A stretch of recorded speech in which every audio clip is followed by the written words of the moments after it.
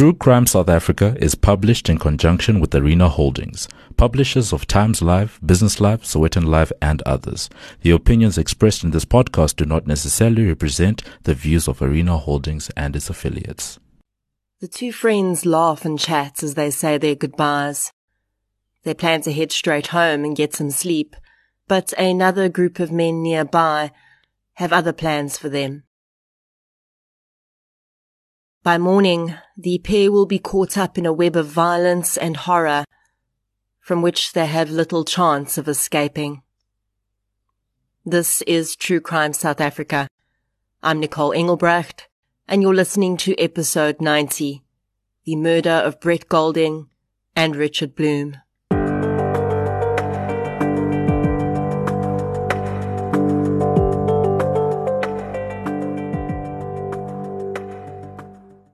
This episode is sponsored by CBS Justice.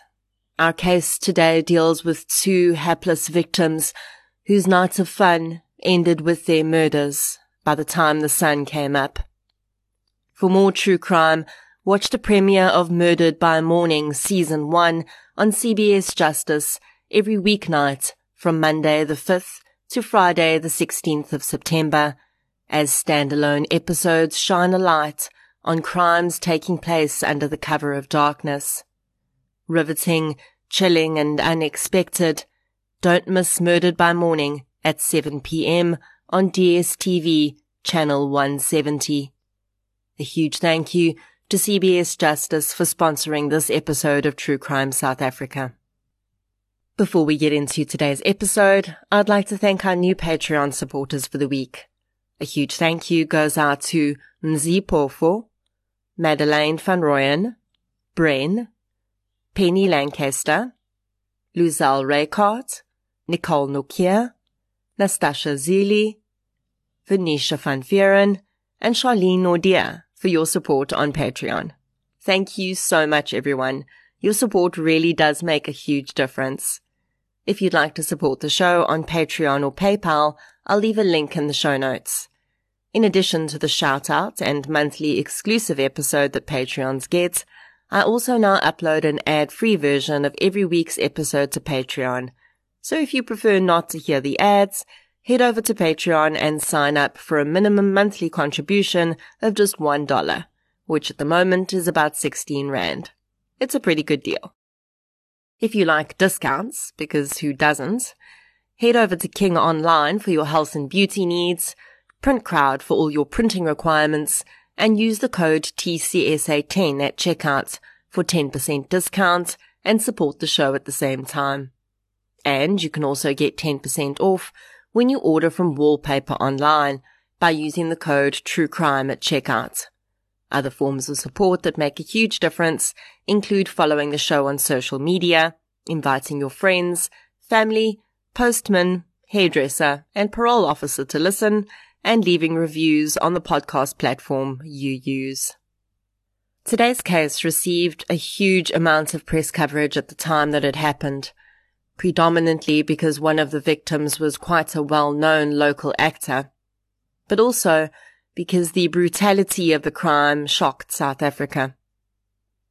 I've chosen to cover this case despite it already having received quite a bit of coverage, because I feel like a lot of the coverage so far focused on the perpetrators, their backgrounds and motives, and I think a closer look at the victims is warranted.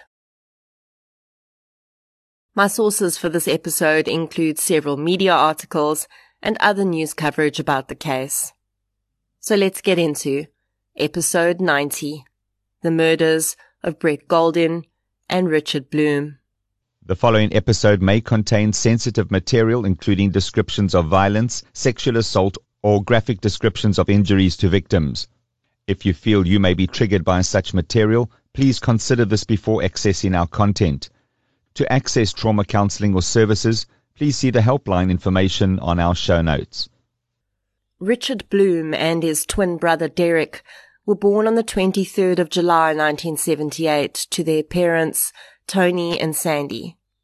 Richard's creativity stood out early in his childhood, and with his excellent people skills, When he matriculated, he decided to study at the AAA School of Advertising in Bryanston. Richard had met Brett Golding when they were teenagers, and the two young men remained best friends throughout their lives, with many similarities between the two, including their Jewish heritage, the fact that they were both members of the LGBTQ community, and both engaged in creative careers. Their friendship seemed a no-brainer. Brett Golding, having been born on the 21st of October 1977, was almost a year older than Richard. His parents, Denise and Peter, also had a daughter, Brett's sister Samantha. Brett had displayed his love for performing as an actor at a very early age, and by the age of 11 he was already securing parts in films and ads. He attended King David School and then Crawford College for his high school years. As much as Brett loved performing, he had an equal passion for script writing. So when he matriculated in 1996, he decided he wanted to study in English and drama at the University of Cape Town. So from 1997 to 2000, he studied a bachelor's degree, majoring in those subjects. After graduating, he went on to complete a performer's diploma in speech and drama at the same university. His professors would later say that, quote, Golding was the kind of individual who makes teaching a truly worthwhile, fulfilling and enriching experience. From his audition, it was clear that we were dealing with a unique and special performer who harbored an innate and singular talent, a talent that becomes a pleasure to nurture and draw out. End quote. While Brett spread his wings in Cape Town, his best friend Richard would also soon be headed for the mother city. Richard had secured a job at May's Clothing, where he would be managing a clothing label called X&O. Richard's colleagues described him as an extremely talented designer who had a very bright future in the fashion industry. And it wasn't just Richard's work life that was blooming in the shadow of Table Mountain. He had met clinical psychologist Brian Helland while he was there, and the two had quickly become close and started a relationship. While Richard worked on his career and relationship, Brett Golding's star was quickly rising. In 2002, he starred in the horror film Slash and the series Cave Girl. In 2003, he acted in 2 movies, Proteus and Adrenaline, and the television series Citizen Verdict. In 2004, he appeared in 3 different television series, as well as the movie Blast. In that same year, the first stage production that Brett had written was performed in Cape Town. He acted in the play too, which was about a Columbine-style high school shooting taking place at a Johannesburg school. By 2005, he was creating content for MTV with 3 of his friends under the label Crazy Monkey. The clips created under this label would eventually be compiled into a movie in that year called Crazy Monkey the Movie, Straight Outta Benoni. Both Brett and Richard's parents remained in Johannesburg, and with friends and work opportunities in both provinces, both men would often travel between Gauteng and the Western Cape. In April of 2006, Richard Bloom was preparing for the annual highlights of his career with May's Clothing.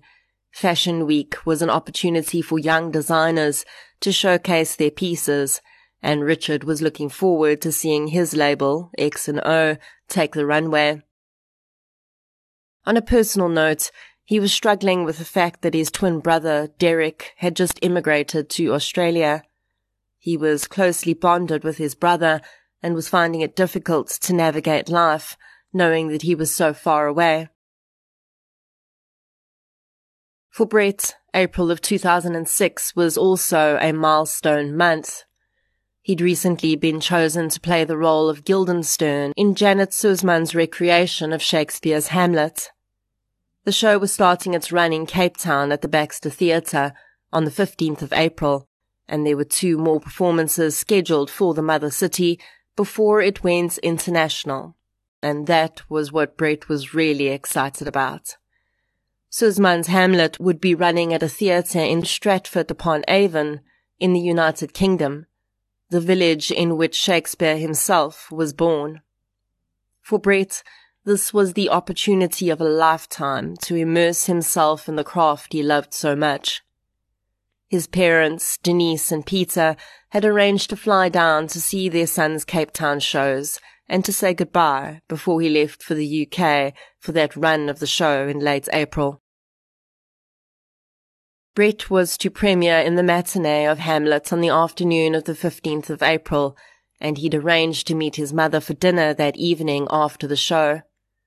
Brett and his mom Denise ate together, and later in the evening, Richard Bloom joined them for a drink. Around 11 p.m, Brett and Richard said that they were going to be heading over to a friend's house in Camps Bay for a bit. Mother and son said their goodbyes and arranged to meet for lunch the next day at the Winchester Hotel. Denise could have no idea that this would be the last time she would see her son alive. Richard and Brett drove in separate cars to Camps Bay that night. They arrived at Richard's colleague, designer Craig Port's house just after 11 p.m. As is often the case with the narrow streets of Camps Bay, parking was scarce, and the two men had to park quite some distance from Port's home. With parking secured, they made their way inside and relaxed with their friends. A few kilometers away that night, in the city centre of Cape Town, another get-together of sorts was happening. Siobhan Marley, 25, Clinton Davids, 23, Jade Vaincart, 19, and Nurshad David, 18, were having what for them was a typical Saturday night. They'd been drinking long before they arrived at the pubs and clubs of the city centre, but there they'd been able to score drugs too, so by 11:30 p.m, all four men were on the sidewalk, huddled around Siobhan Marley's BMW, discussing what they wanted to do for the rest of the evening. For the four young men, whose day-to-day lives often involved crime, the ideas they came up with weren't what most young people would be discussing. Although it would never be proven, there were allegations of some level of street gang involvement with some of the men in the group. These men were not strangers to violence. Two of them, Vaincart and Marley, were carrying 9mm semi-automatics. As they huddled around the BMW, they decided that the rest of the night would be spent looking for a car to steal.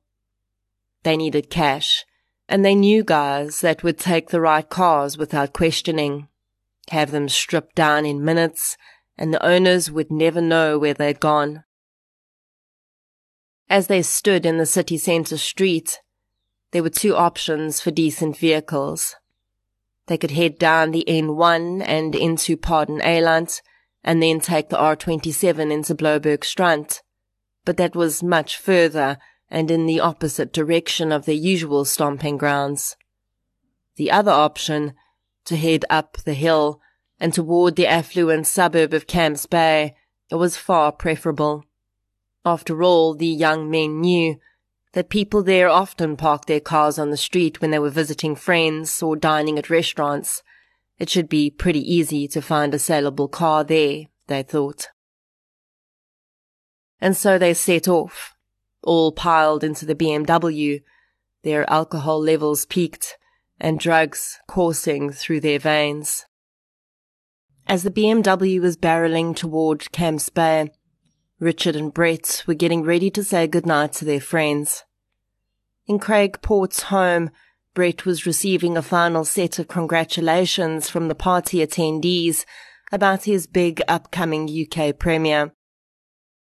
Exciting times lay ahead, but for now, sleep was on the cards, and Port recalls the two men specifically saying that they were each headed straight home. Port last saw the men as he greeted them at the door, briefly watched as they headed out the gate, and disappeared into the darkness of the Camps Bay street. The group of four men slowed the BMW as they entered Camps Bay.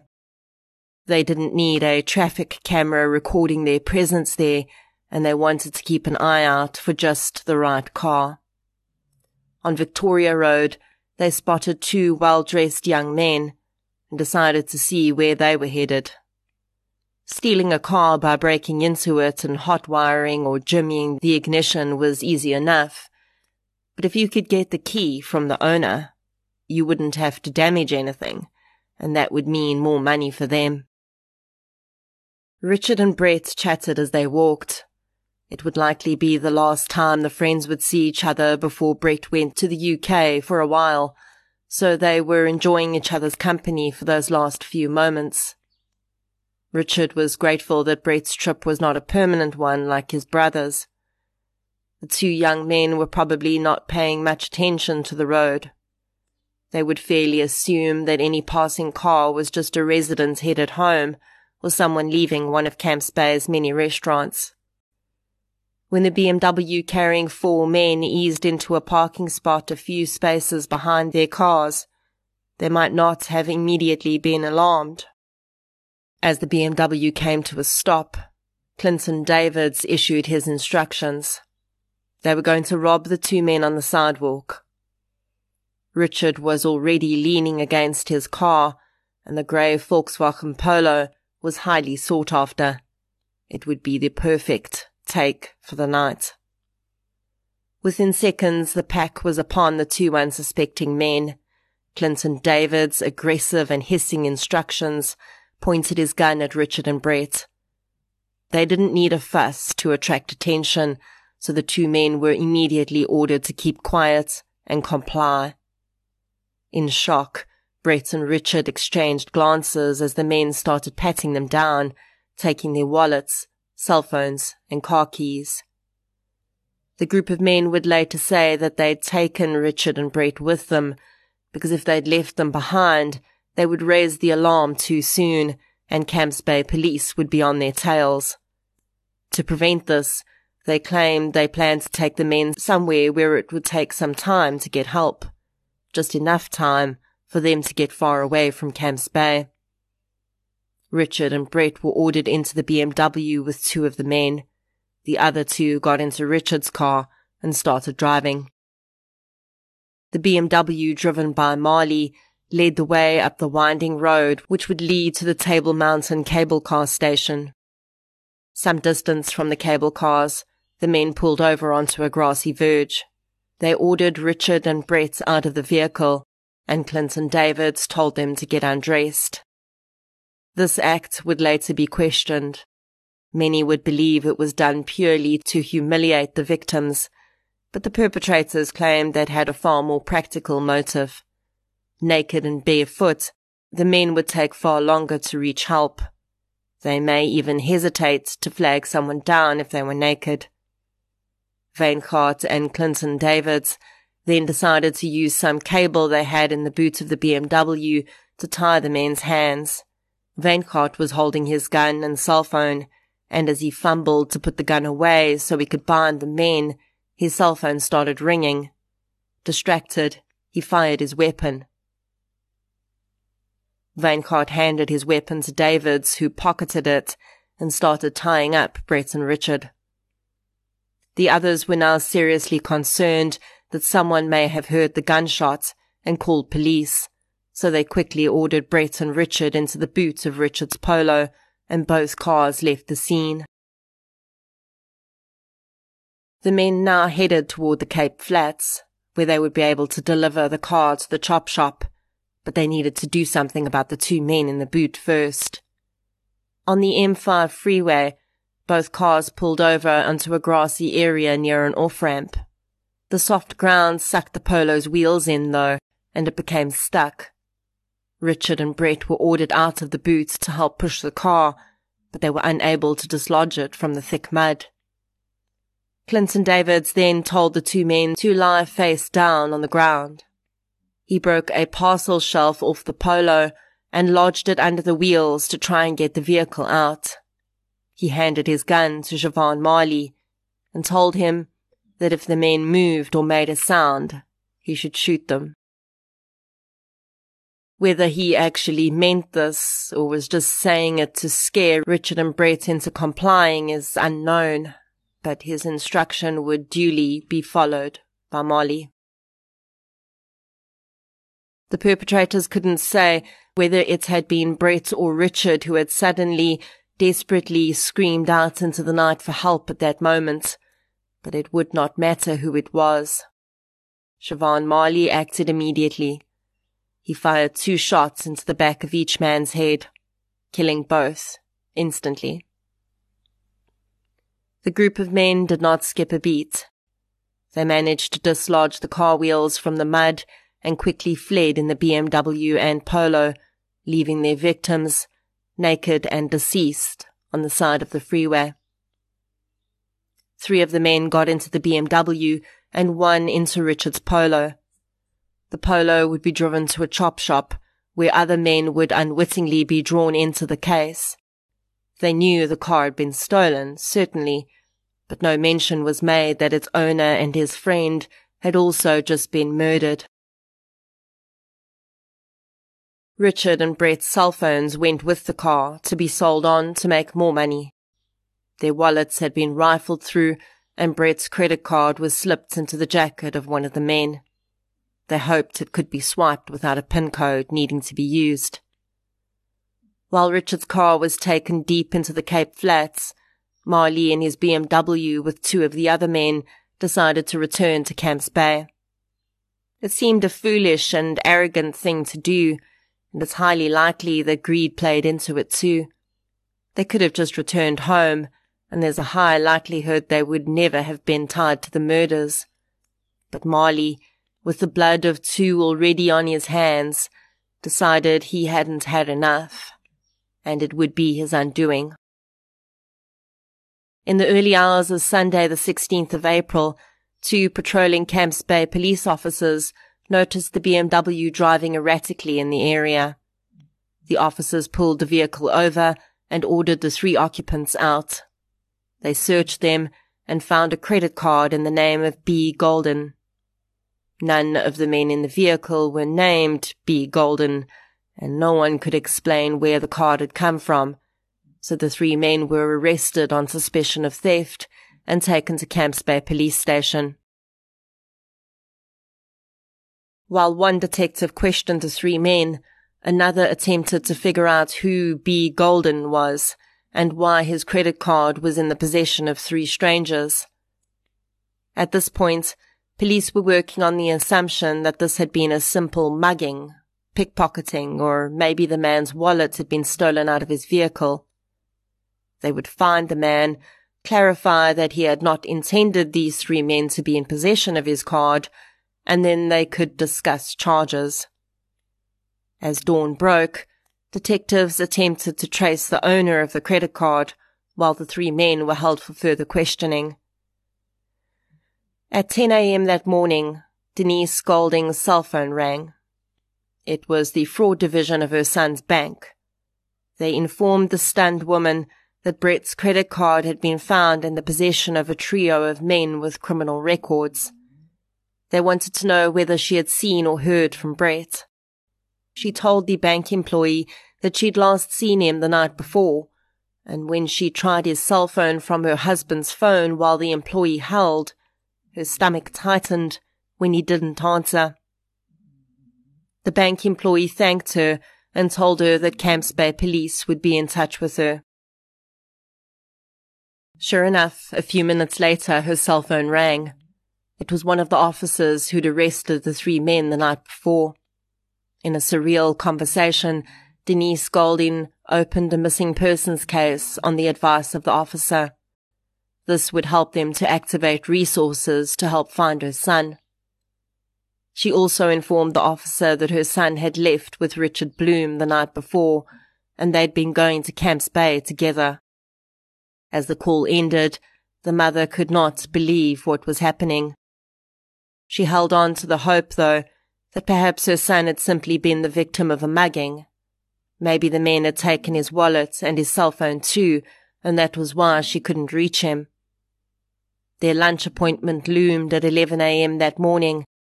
Denise decided to go, hoping that her son would arrive and explain everything. She arrived at the Winchester Hotel and sat at a table for two. 11 a.m. came and went with no sign of Brett. She kept her eyes trained on the entrance to the restaurant. Each time someone entered, her heart leapt, and she craned her neck to see if it was Brett. Each time she was disappointed. By 11:15, Denise Golding says that a cold feeling came over her. Her ordinarily punctual son would not have left her sitting there. She knew something was very, very wrong. By this time, Richard Bloom's family and friends were also becoming concerned. The puzzle pieces of the previous night started to fall into place, and it became clear that if Brett was missing and his card was in the possession of a band of thugs, that did not bode well for Richard either, as the last sighting of the men had been by Craig Port, together, outside his home in Camps Bay. Sunday the 16th ticked by painfully slowly for the friends and family of Brett and Richard. Hamlet was due to be performed again on Monday the 17th, but with no sign of Brett, the show was postponed. With information being fed back to the officers questioning the three men, the intensity and urgency of the interview increased. Eventually, in the early hours of Monday the 17th of April, one of them broke, and that was all detectives needed. Detectives' hearts sank as the men described the events of the early hours of Sunday morning. The officer who'd spoken with Denise Golding knew that he was going to have to call her back and change her life forever. Later that day, police were directed by the men to the M5 freeway. There, on a grassy patch, they found the bodies of Richard Bloom and Brett Golding. The area was taped off and officially declared a crime scene. Forensics photographers captured images of the men's bodies, the tire tracks, and carefully combed the scene for evidence. They found the murder weapon discarded in nearby bushes. It had been wiped down for fingerprints before being tossed there. Police photographers were not the only ones at the scene, though. As news filtered out to the press, news photographers arrived too. Although they were kept at a distance, one over-eager photographer managed to get pictures of the two victims' bodies before they were covered. Shockingly, the Daily Voice would publish these photographs of Richard and Brett's naked, bound bodies on the front of their newspaper. The publication would later be hauled over the coals by the press ombudsman for crossing the line of decency and compassion in reporting. They were forced to issue a public apology for their actions. Not wanting the family to hear about the discovery from the media, Camps Bay police made contact with Denise and Peter Golding and Sandy and Tony Bloom to advise them of the horrifying news. Although formal identifications would be necessary, it seemed clear that their sons had been murdered. A wave of shock spread through the fashion, theatre and film industries in South Africa, and as is the case in the early hours of any news of this sort, facts were scarce and speculation was rife. Just 3 years before, the LGBTQ community and South Africa as a whole had been horrified by the vicious mass murder of 9 gay men and the attempted murder of another in Sea Point. The similarities in the stagings of the crimes were clear.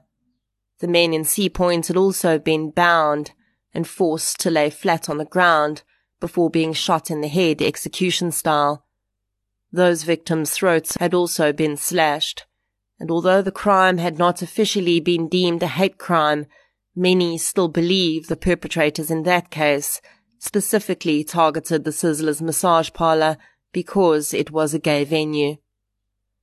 So when news broke about Richard and Brett's murders and the nature of their deaths was revealed, the LGBTQ community could not help but wonder if the pair had been victims of a hate crime. The men involved in the murders would deny that they had ever known Brett and Richard were gay, and eventually it would be accepted that this had been nothing more than a random, wrong place, wrong time situation. In the days after the murders, Richard Bloom's twin brother Derek, who'd just immigrated to Australia, returned to South Africa. His parents could not bring themselves to travel to Cape Town, and they wanted Richard's body sent back to Johannesburg as soon as his autopsy was completed. Brett's sister Samantha flew in from Johannesburg to be with her parents too. In the early days of the investigation, a total of 11 people would be arrested in connection with Brett and Richard's murders. 6 would eventually remain to receive charges: the 4 men who'd been present that night, and another 2, Zubair Davids and Yazid Asin, who'd been found in possession of Richard's car and the men's cell phones. Thankfully for the families, the proceedings against the 6 men moved quickly.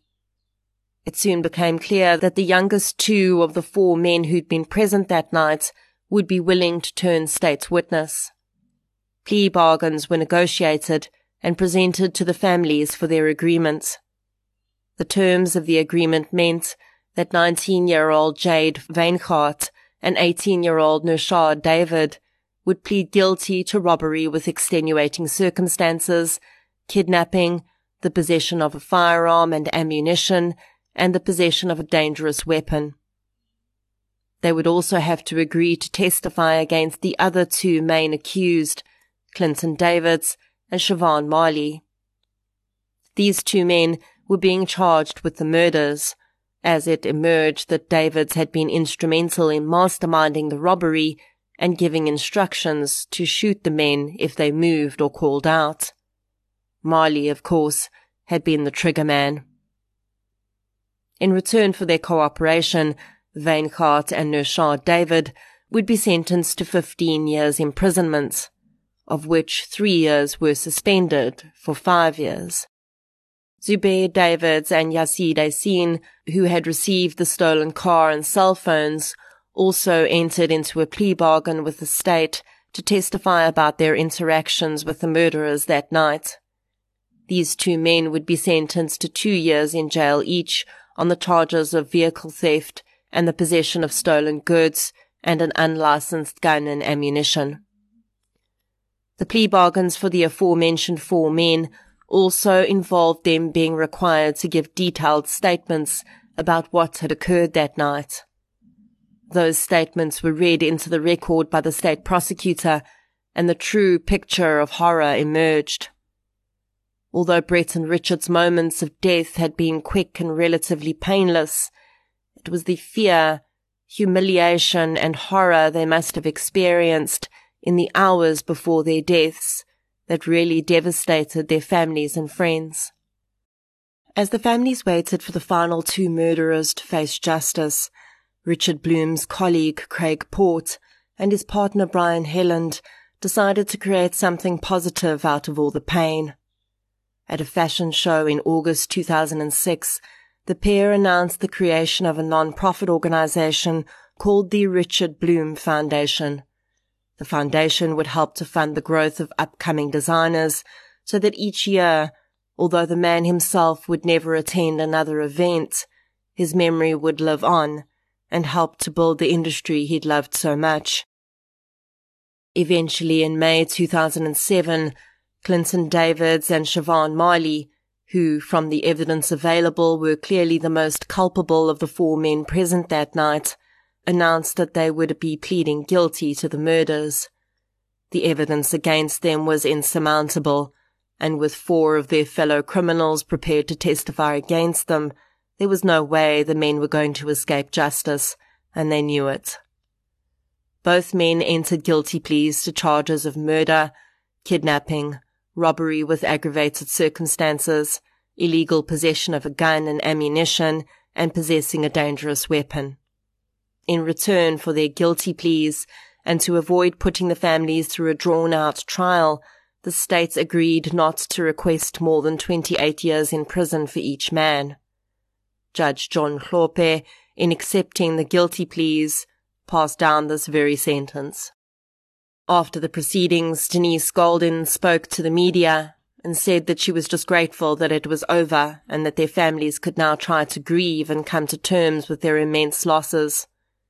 She applauded and thanked the police and prosecutors for their hard work and the support that they had given to their family since Brett's murder. The woman's life had been turned upside down in the months after her son's death. Just 3 months after she'd sat in the restaurant, hoping beyond hope that her son's handsome, beaming face would appear, Denise had been diagnosed with breast cancer. Despite the enormous emotional pressure she was already under, Denise was able to beat the cancer with treatment. Her husband Peter, though, would not survive to see his son's 2 murderers sentenced. Denise described how Peter had tried so hard to be strong for her and her daughter. He'd put up a brave front, but on many occasions she'd woken in the middle of the night to the sounds of his muffled sobs in the house. He would get up and go to the room Brett would sleep in when he visited, lay on the floor clutching an item that belonged to his son, and cry. In January 2007, Peter Golding was swimming at the gym when his broken heart failed him permanently. He experienced cardiac arrest and could not be resuscitated. Denise would spend the months after her son and husband's deaths flying to Cape Town regularly to pack up Brett's flat and attend the ongoing court hearings. She lived in Brett's flat while she was there and visited his favourite coffee shop to feel closer to him. She drove the same road that the killers took that night from Camps Bay to the M5, and then pulled over and lay down in the spot where her son's body had been found. Denise started working with a community organisation in Manenberg, which works to help children avoid the pitfalls of the environment they live in. She saw firsthand how gangs, drugs and alcohol wormed their way so insidiously into these children's lives. But she could not bring herself to think about her son's killers as once having been those children. The stretch seemed a bridge too far. There's a saying in the theatre world that the show must go on, and director Janet Suzman, after discussion with the rest of the cast, decided that Brett would have wanted just that for the Hamlet performance. The play premiered in the UK with Brett's understudy filling his role, and each performance began with a dedication to their fallen colleague. To further ensure that Brett was never forgotten and his love for acting lived on in others, the Royal Shakespeare Company set up the Brett Golding Bursary Fund. It was kick-started by donations from Janet Suzman and Sir Anthony Sher. Sher was a South African-born actor and director who'd seen huge success internationally in theatre and film productions. He would also go on to produce a documentary about Brett and Richard's murders called Murder Most Foul, which exposed the dark underbelly of crime in the Western Cape. The Brett Golding Bursary Fund would finance the studies of 11 up-and-coming South African actors before coming to a close in 2016. In 2008, Richard Bloom's partner, Brian Helland, wrote a book about his life with Richard and his grief journey. Soul Conductor, A Journey of Grieving and Healing, details their relationship, the horror of Richard's death, and the wild and difficult grief journey Helland found himself on in the ensuing years. In 2010, Sandy Bloom passed away from a brain tumour. Helland, who was very close with his late partner's mother, felt sure that the emotional devastation she'd been through in the prior 4 years had contributed to her illness. Just 19 months after Sandy's death, the Bloom and Golding families were informed that Wyngaard and Nishad David, who'd taken the initial plea deals, had become eligible for parole. Their 12-year effective sentences meant that they would be eligible for parole halfway through that time. Many of the family members would make oral submissions appealing against parole for the pair. At the very least, They wanted the men to serve the bulk of the sentences they'd been given. The men were declined parole at that hearing, but in 2014 they became eligible again, and with just 4 years left of their mandated sentences, they were granted parole. In 2016, to mark the 10-year anniversary of Richard and Brett's deaths, some of their friends and family members gathered at the place where they died. Elton John's Candle in the Wind was played, and flowers were placed in the spot where their bodies had been found. Brian Helland read a passage from his book, and a friend of Brett's described him as the most positive person he'd ever known. Then a moment of silence was observed, as the wind rustled through the grass, and cars on the freeway hummed in the distance. Clinton Davids and Siobhan Marley would have been eligible for parole in 2021. I cannot find any mention of the two men having attended a parole hearing, but in 2035 they will have served their full sentences and must be released. Brett's sister Samantha went on to marry and have children, but she says that no matter how much time passes, whenever she drives past an off-ramp with a grassy area next to it, she cannot help but picture her brother and Richard's last moments. Every year on Brett's birthday, the family celebrates with his two favorite things, pizza and red wine. Brian Helland, who has since met a new partner and had 2 children through a surrogate, still remembers Richard every year on his birthday too. Although the young man would never age past 27, his family still think about all that could have been on the day that he was born, each year. This crime could really not have been more random or pointless. Although the perpetrators claimed they'd initially not intended to kill Richard and Brett, they very clearly had little hesitation in doing so when it came down to it. I'm familiar with the area where Brett and Richard were killed, and even though one of them allegedly called out for help, the men were at very little risk of being caught out because of it. There was no reason to kill them. But drunk, high, and so completely in tune with using violence to solve their problems, those 4 gunshots seemed like the easiest thing Siobhan Marley had ever done. I'd like to point out here that we only have the testimony of those 4 men to rely on about what happened that night. They say that the gunshots came after one man called out for help. But Denise Golding would later say that the version provided in court was sanitized, and the evidence from the scene did not indicate that the 2 victims were doing anything other than complying with instructions given to them when they were killed. One of the many documentaries produced about these murders in the ensuing years was titled When Two Worlds Collide, and that really did become the prevailing theme around this crime. 6 young men were out and about in Cape Town that night. 2 came from backgrounds the other 4 could never dream of. Brett and Richard had grasped every opportunity that had been presented to them in their lives, and were looking forward to all the future held. The other 4 came from a background filled with substance abuse and violence. They too were adept at grasping opportunities, just in a very different way. The irony here, though, is that none of that mattered when it came down to it. Brett and Richard weren't targeted because of who they were as people. They were targeted because they owned material possessions that those 4 men wanted. In so many of these cases that I look at, there was a point of no return.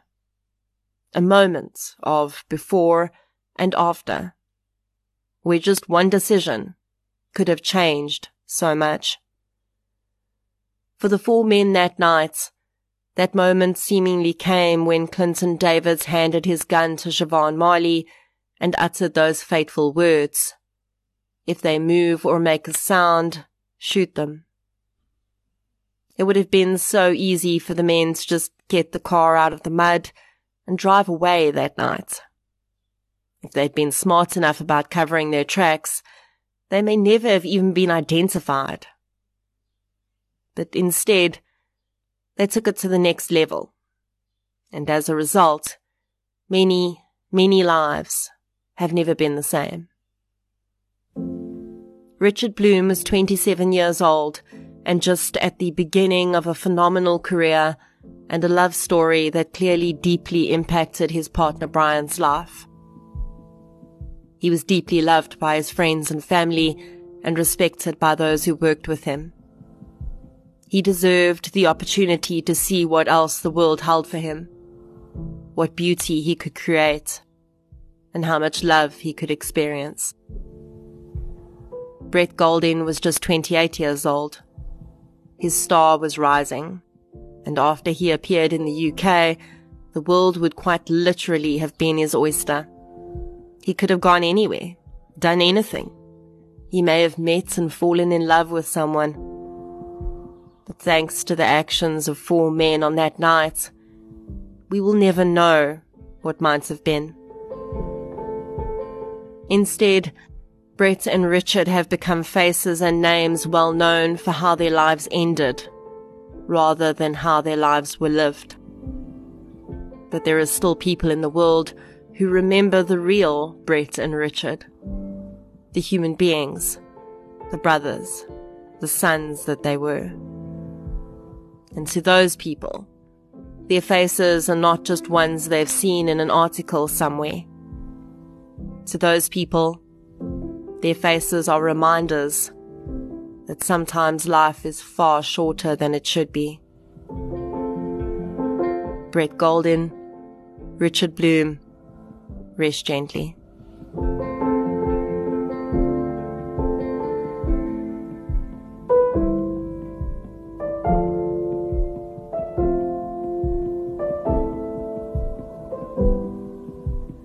Thank you for listening to episode 90, The Murders of Brett Goldin and Richard Bloom. If you'd like to hear more victim-focused true crime content, please subscribe to True Crime South Africa on the platform you're using to listen right now. If you're looking for something still related to real-life stories, but often with a more positive slant, you can check out my new podcast series, I Lived Through This. You can follow both podcasts on social media. We're on Facebook, Twitter, and Instagram. I'll be back next week with another episode. Until then, thank you for your support, and I'll chat to you soon.